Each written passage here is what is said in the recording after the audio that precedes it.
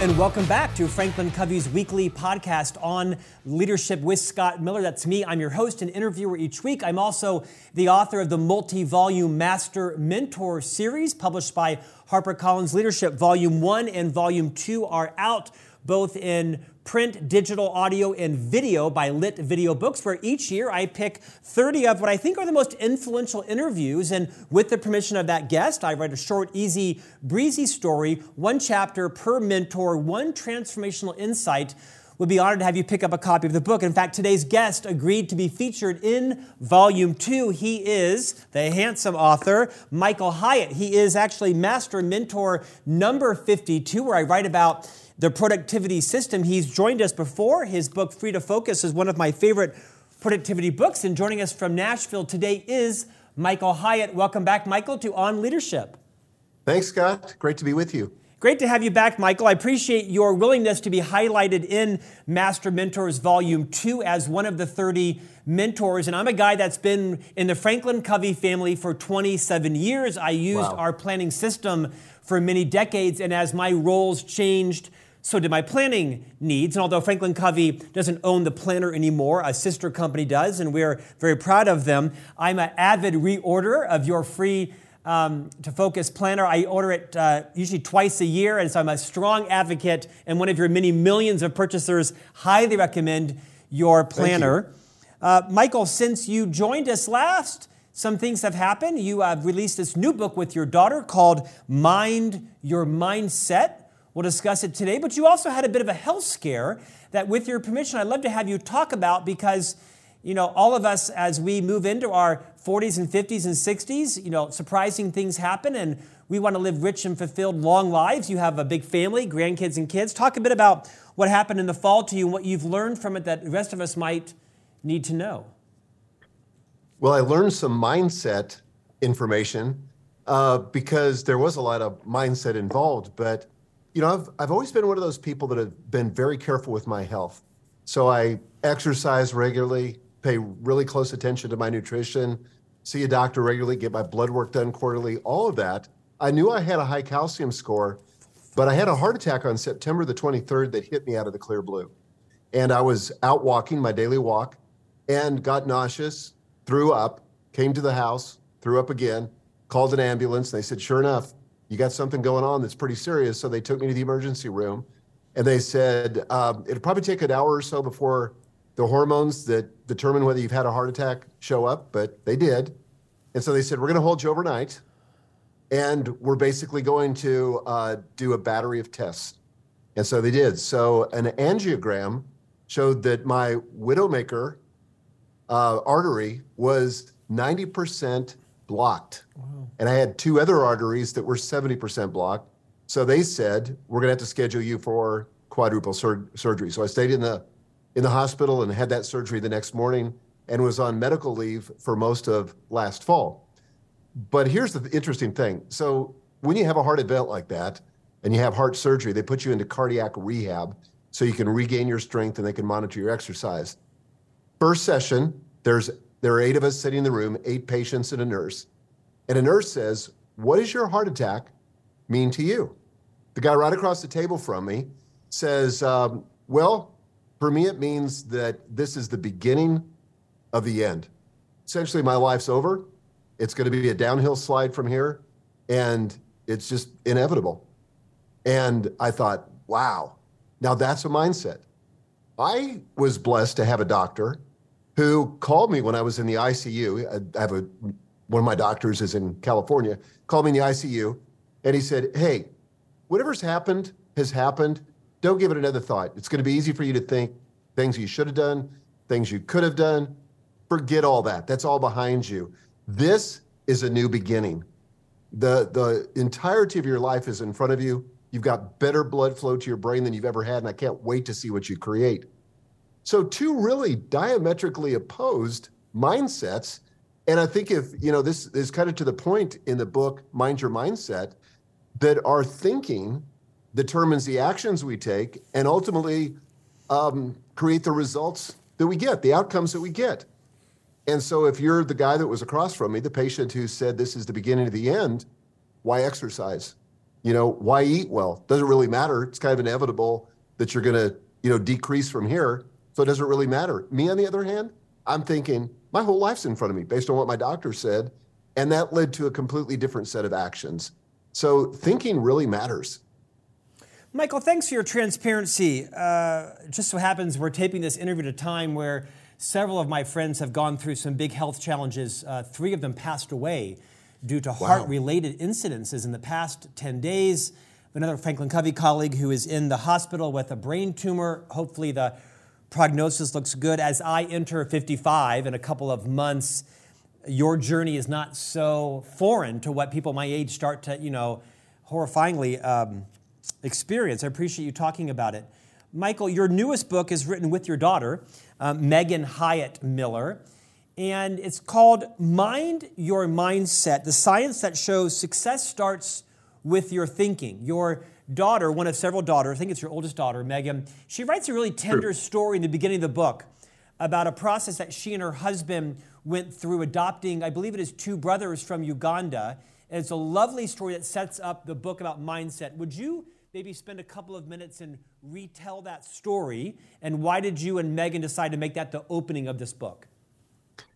Well, I think it illustrates how profoundly impactful our stories can be. And so one of the challenges they had after they got home, after adopting these 2 boys from Uganda, which, by the way, weren't brothers, but they were in the same orphanage, they started to see some pretty significant behavioral problems that were a result of attachment issues. And that often happens in adoptions, particularly from third world countries. And so they were a little freaked out by it. They thought, if these boys continue on their current trajectory, they're going to end up in prison. I mean, it's just, they were kicked out of a couple schools and it didn't seem to stop. And so they went to some therapists and finally found somebody who really focused on getting their stories straight and really spent an enormous amount of time with the boys trying to re-engineer their stories so that they were more empowering. Because the boys thought, for whatever reason, who knows where this stuff comes from, but they thought that Megan and my son-in-law Joel had kidnapped them in Africa and had taken them from their parents. And their whole goal was to get back to Africa, do anything to get away from their parents in the US.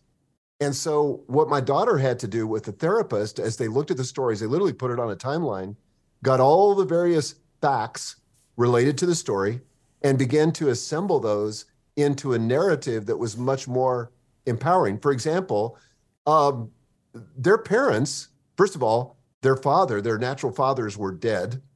And the moms gave them up because they just couldn't care for them. They didn't have the means, the money, the whatever. They just gave them up for adoption. And they lived out in the bush.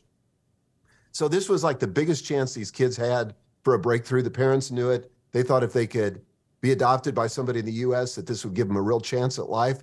And so as they began to reassemble that narrative, the really interesting thing was the behavior changed. And it changed pretty radically, as in all the behavior problems. I mean, normal stuff like that all kids go through, but all that aggressive, negative behavior went away. And these boys are turning into fine young men. But it came kind of getting back to the story, which is something we do in the book. We talk about 3 steps for basically re-engineering your stories so that they're more empowering, because those drive your results. And if you don't get that right, everything else is going to be wrong. Michael, you don't claim to be a neuroscientist, but you and your daughter certainly researched the function of the brain, how the brain shapes our mindset, how our mindset shapes our behaviors, how our behaviors drive our results. Something, of course, our co-founder, Dr. Stephen R. Covey, was very passionate about. And although didn't invent the idea of a paradigm, he certainly popularized it in his book, The 7 Habits. Why don't you talk about and remind our listeners and viewers how our brains shape our stories and why story is so important to our belief in ourselves and imposter syndrome and how we can accomplish our goals? Yeah, so as it turns out, our brains have about 100 billion neurons or cells.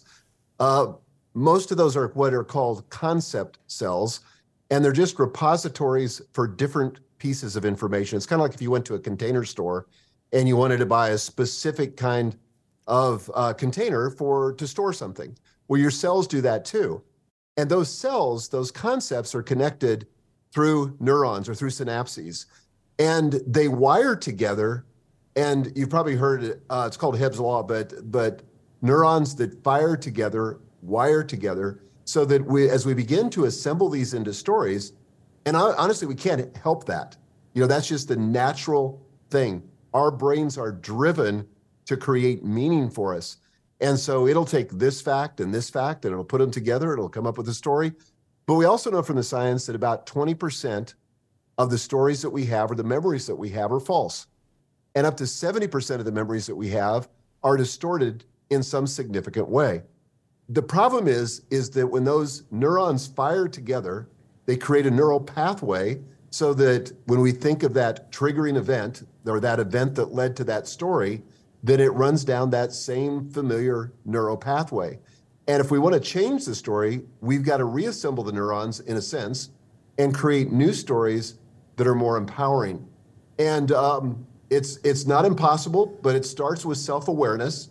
It's something that we have to realize, that the brain is trying to keep us safe. That's really the whole function of the brain. It's trying to keep us safe, which is great. If you're being hunted by a mountain lion, you want to be safe, and you want your brain to draw on whatever resources it has to keep you safe. But apropos to leadership, when you're trying to grow as a human, psychologically and emotionally and spiritually and all the rest, safety is not always your highest priority. You've got to be willing to put yourself in the discomfort zone, which is where growth happens. And sometimes our brain works against us. And so this book is really about how can we develop that kind of empowered mindset that will get us bigger, better results. Michael, again, you're not a psychiatrist or a psychologist, but for the person who's listening and watching our interview today, how do they know when they're telling themselves an untrue story, or their story is defeating, or their story is accurate, and they want to step out of that story? Any tips on how to tell the more healthy story to yourself? Even if your story is trauma, even if your past story is debilitating, how do you pivot to a better story? Well, let me give you a couple examples. We talk about 3 steps in the book. The first step is to identify the story. And I think for a lot of people, for a lot of leaders particularly, self-awareness is the biggest challenge in leadership, I think. Agreed. And particularly when it comes to self-awareness about our stories, to realize, what is the story I'm telling myself at this moment? And one of the things that we introduce in the book, we give an entire chapter to it, is this concept called the narrator. As we're recording this, the Super Bowl just happened this last weekend. And like most NFL games, you've got the players on the field, you've got the facts of the game, and you got the narrator who's constantly, the commentators who are constantly trying to decide what it means, and to predict where it's going. And so I think just to ask ourselves the question, what is that voice in our head actually saying? What's the chatter? And it sounds, that voice, that narrator, sounds just like our voice. And we think it is real. In fact, we often confuse it with reality. So let me give you a story. So I have a friend, by the way, another Miller. There's a lot of them apparently, but this is from Dan Miller. And he does a lot of the same kind of work that I do, but he grew up Amish. And I heard him stand on stage several years ago, and he said, I grew up Amish. And it was an enormously repressive religious background. We didn't have access to technology. We didn't have access to media. We were pretty much closed in with our family in this cloistered community. And so I didn't really grow up with a lot of advantages of the outside world. And then he pauses, and then he says, or I grew up in this amazing community of like-minded individuals who were always there for each other. If we needed our neighbors, they were there for us. If they needed us, we were there for them. We weren't distracted by technology. We weren't distracted by the media. We played board games at night. We had these amazing conversations around the dinner table. So that illustrates that you could take the same set of facts and come up with 2 different stories. Another one I heard. 2 brothers grow up in a family with an alcoholic father. One of them is enormously successful. One of them is almost homeless. So they asked the successful brother, they said, what would you credit your success with? And he said, well, I grew up in an alcoholic family. I knew I didn't want to end up like my dad, so I purposed that I was going to work like crazy and be as successful as I could be. And it was kind of inevitable given the background that I had. They asked the second brother, you're nearly homeless. You've had a rough go of it. What do you attribute that to? And he says, well, I grew up in an alcoholic family where my dad was irresponsible and didn't really take care of things in life. And what would you expect? Me ending up here, pretty inevitable. Again, same fact set, two different stories. One's empowering, one's not. So the question first is to identify the story. What is the story in this moment where I'm frustrated or stuck or not getting the results I want? What is the story that I'm telling to myself? Michael, that's a gift you just gave us. I hope our listeners rewind that. My father passed this past summer, and in my dad's later years as a very successful husband and father, provider, executive, he'd become a bit of a hoarder. And people who know me know my father ended up having 9 storage units. And unwinding all those storage units took my brother and I several months of flying to Florida back and forth. And you can imagine the amount of money my dad was paying every month on these storage units. And my narrative, my father, can be that, final 3 months of unwinding these storage units or all that he did to set my brother and I up for success in life. And I'm just choosing, maybe naively, maybe reasonably, responsibly, to remember all the great from my father and to clean out my garage, not to have any storage units. So I want to pivot for a moment. One of my favorite interviews on this 5-year-long podcast was with Dr. Susan David, the psychologist from Harvard Medical School. She wrote a book called Emotional Agility. And she talked about this concept of facts and opinions, and that all of us find ourselves kind of falling victim to our emotions, our feelings, and our opinions. And they're very important and they're valuable, but opinions and facts are really the same thing. And our feelings and emotions are really the same as facts. In your book, you talk about how to differentiate between fact and fiction and how that relates to our story and our mindset, reorient us to how easy it is for our brains to lie to us, and how do we differentiate between fact and fiction. And the reason I mention this is because I tend to be a fairly paranoid person. It might be because I was raised Catholic, I don't know, and we have a guilt complex in our religion. There's good and bad from having come to that. But I find myself as a mature, responsible, fairly self-aware adult, often connecting things that shouldn't be connected, right? So-and-so won't return my email, and so-and-so hasn't called me back, and this person seemed to be short with me, therefore everyone must not like me right now, and I'm going to get fired, I'm going bankrupt, or whatever that crazy thing is in my head. And in fact, I've connected things that shouldn't be connected. And I think there's some insight there in knowing when to connect things and when to leave things unconnected because they're fact or they're fiction. Take that wherever you'd like that to go. Well, we all do this. And so that kind of brings me to step 2. Step 1, identify the story. Step 2, we've got to interrogate the story. And the first part of that is that we've got to separate the fact from the fiction.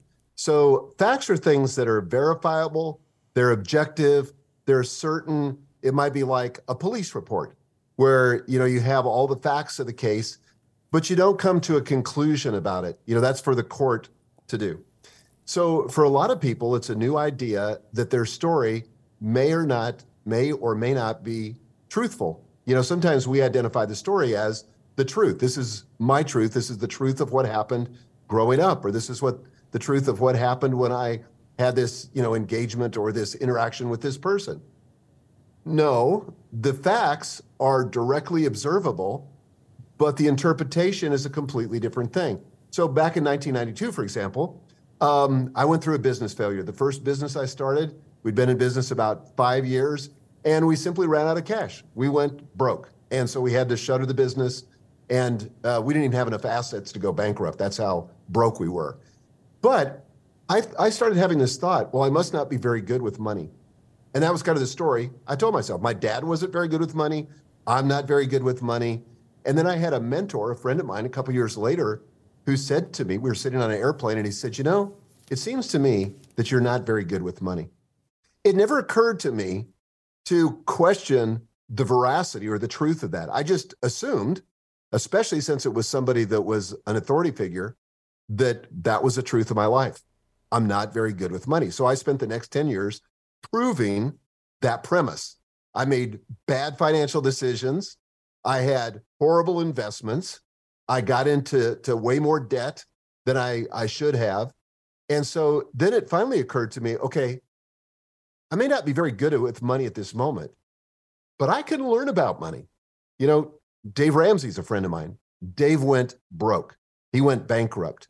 And he began to learn about money. And now, of course, he's got a huge empire based on helping people with their money. So I thought, this is something that could be learned. But we've got to separate the facts from the story that we're telling ourselves. And the story is not one of those things where we can say, well, that's true. My interpretation, the meaning that I've assigned to the story is the truth.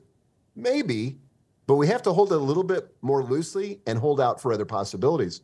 For example, the example that you were giving, you know, if you had somebody, for example, you're walking down the hall and somebody won't look you in the eye, you might suddenly spontaneously come up with a story, that person's angry with me or they don't like me. But maybe they're just caught up in their own story. Maybe they had something catastrophic or something challenging that happened that morning, or they're just lost in thought. There could be 1,000 different explanations for it. So we need to hold those interpretations, those stories loosely, because they may not serve us at the end of the day. Michael, let's belabor this point one more moment, because you share a great story in the book, Mind Your Mindset, when you were the CEO of a publishing company that I think now might have even been acquired by HarperCollins. You had worked hard with your team on meeting a specific monthly target, and you missed it. And there's a great story about someone, I don't know if it was a therapist or someone in your life that really challenged your mindset. It had such a profound impact on me, having spent my entire career, you know, being judged by my quarterly performance in a public sales company. Will you recap and share that story, and then Sure. make sure you tease out the lesson for everyone? Sure. So this was back in 2009. I was the CEO of Thomas Nelson Publishers. We're a publicly held company, and we're right in the teeth of the recession. And so in August of 2009, my executive coach, Eileen, flew into Nashville, and she would do this every month where she would meet with me for an entire day. And I look back on it, and I just talked to her the other day, and I said, you know, I think 75% of the work you did was kind of therapy work, and the other 25% was business coaching. But it was Eileen, I dedicate the book to her. It was Eileen that first taught me this concept about thinking. So she comes in August of 2009. She sits down with me and she said, so how did last month turn out? And she was referring to the financial results. And I said, not great. She said, what? Tell me what happened. I said, well, we missed the top line by a little over 10%. And as a result, we lost money on the bottom line. She was like, wow, well, that's not good. She said, why do you think that happened?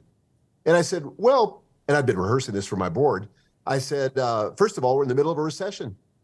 Foot traffic at book retail is down. People just aren't going to bookstores. Consumer confidence has been affected, and it's the lowest it's been in, you know, decades since they've been measuring it. I said, that's the first reason. The second reason is I'm in the book publishing industry, and we're in turmoil because Amazon has introduced the Kindle, and we don't know where this digital revolution is going to end or how it's going to impact our business. And our entire industry has kind of been upended. And I said, third, we're kind of in the middle of this marketing revolution where the traditional marketing that we've been doing doesn't quite work. And social media, we haven't quite figured that out yet. So there's the reasons why we missed this last month. And so she paused for a moment, and she said, okay, what was it about your leadership that led to these results? And I was really taken back, Scott. I was borderline offended. Yep. And I said, Eileen, I just explained to you what happened. This had nothing to do with my leadership. And she asked me again, well, what was it about your leadership? I clearly wasn't getting it. So she said, let me ask it another way. If you could go back 30 days, would you do something different, knowing what you know now? And I said, oh, absolutely. She said, like what? I said, well, I would have had a daily stand-up meeting with the sales team just to make sure that we were pacing towards our budget target. She said, okay, good. What else? I said, I probably would have gone on that sales call to Walmart and then on the call to Target, because I'm pretty good at sales, and I think I could have gotten them to buy more product than they ended up buying. So she said, what else? And I gave her about 3 to 5 reasons. So she looked back and then smiled a little bit. And she said, so what you're telling me is that it was about your leadership. And I said, wow, you're exactly right. Now, in my first story, the problem was out there. It was the economy. It was the industry. It was social media. The problem was out there. And I was a victim. There was nothing I could do to change that. I had no power. But in her simple question, she basically got me to take responsibility for what had happened, which that was sort of the bad news. I had to admit that it was kind of my fault. It was the way that I led. But now all of a sudden, I had all the power back. And I could lead in a different way going forward and produce a different result, which is exactly what I did. It was literally one of the most important life lessons I ever learned. Michael, you're a powerful storyteller. It's why your books always are bestsellers. Congratulations, your book debuted at number 2 on the Wall Street Journalist, which is really number 1 because James Clear, it's impossible to beat right now. So exactly. You got to just give yourself credit for number 1. Congrats to you and your daughter. The book is Mind Your Mindset, the science that shows success starts with your thinking. Before we conclude, I want you to talk about this concept of a limited versus a possibility mindset. In a couple of weeks, we're interviewing Carol Dweck, the famous author of Growth Mindset and the Stanford professor. This is something that I talked to my wife, Stephanie, about. She's in the throes of launching an entrepreneurial online business right now. And my wife is very competent, very educated, very sophisticated. People come to the friendship for me. They stay for her. It's one of those kind of spouses, right? I repel them pretty quickly. And I've been trying to tell Stephanie, who's got latent genius pouring out of her, that she needs to think about solutions, not just problems, right? Instead of being just a problem identifier, she needs to be a solution provider. And it's a stretch for her because she's been a full-time parent and house manager and family manager for a decade. This is a new venture for her. So in many ways right now, you're speaking to my budding entrepreneurial, very competent wife, Stephanie, that has a little bit of a limited mindset. Well, someone's already done this, and why am I special, and I don't know how to do this. Talk about the power of moving from a limited to possibility mindset. Well, Carol talks about those in terms of a fixed mindset and a growth mindset. And certainly we stood on her shoulders as we wrote this book. But a fixed mindset basically says that things are inevitable. Our reference point is the past. And that's why we can't change. That's why the circumstance can't change. That's why we're locked into this. And that was kind of in the story I was telling about cardiac rehab, the patient that said, it's just inevitable. He had this sense of inevitability. But for people that are particularly growth-minded, their orientation, their reference point, certainly they consider the past, but the reference point is the future. And the future hasn't been created yet. It's a blank canvas. We can paint on it whatever we want. And the past doesn't determine the future. It's instructive, and we can learn from it. But, one of my favorite examples of this, and it's not a story that we tell in the book, but Steve Jobs, when he launched the iPhone, I can still remember it like it was yesterday. I mean, first of all, he is like the most unbelievable salesperson that ever lived. But when he introduced this new smartphone, I can remember all the tech press, all the pundits just laughed. Bill Gates famously said, this won't last more than a year. Because why? And this is a fixed mindset. Because the cell phone industry is saturated. Every innovation that needs to be made has already been made. Well, Steve Jobs said, no, there's a lot of friction in the current cell phone experience, and I think there's room for another product in this category. I mean, it's the kind of decision that nobody would make who had any experience in business, except for Steve, because he had a growth mindset, and he completely upended that industry category and develop something that either all of us use or we use a version of that for example, in the Android devices, but it was an entirely new product category in a very crowded space. So I think for your wife and for anybody that's in this situation where they don't see the possibility in the future, I think you've got to open yourself to the possibility that there is more than we can see or than we can imagine based on our past experience. That'll get us so far, but we got to move past that. Just because something happened in the past doesn't mean it's inevitable in the future. We can change course and we could do something truly unique and truly amazing. Michael, you've had an iconic career. You have sold more than 1 million copies of your Focus Planner. I use it on a weekly, daily basis. You've written many bestsellers. You've spoken around the world. Did you ever have a chance to meet our co-founder, Dr. Stephen R. Covey? I didn't, but I would point to him as one of the most influential people in my life. And I won't retell the story, but there's a story that he tells in 7 Habits, the story on the subway. Yeah. That is a great story of this whole, he calls it a paradigm shift, but it's really, from my perspective, a mindset shift. But I learned so much from him and read that book so many times, and his other books, of course. Well, the reason I ask is because I had the privilege of working under him for my first 15 or so years in the firm. He died about a little over a decade ago. He would have adored you. He would be sitting in this chair right here, just like beaming, listening to this conversation. You have a lot to be proud of, sir. Your future life is bright ahead of you. I hope to have you back on this podcast many times. Your book with your daughter, Megan Hyatt Miller, is called Mind Your Mindset, the science that shows success starts with your thinking. Thank you also for agreeing to be featured in my recent Volume 2 of Master Mentors as one of the mentors. Michael Hyatt, you're a class act, my friend. Thanks, Scott. Thanks for joining us. And we'll see you back here next week for a new conversation on leadership.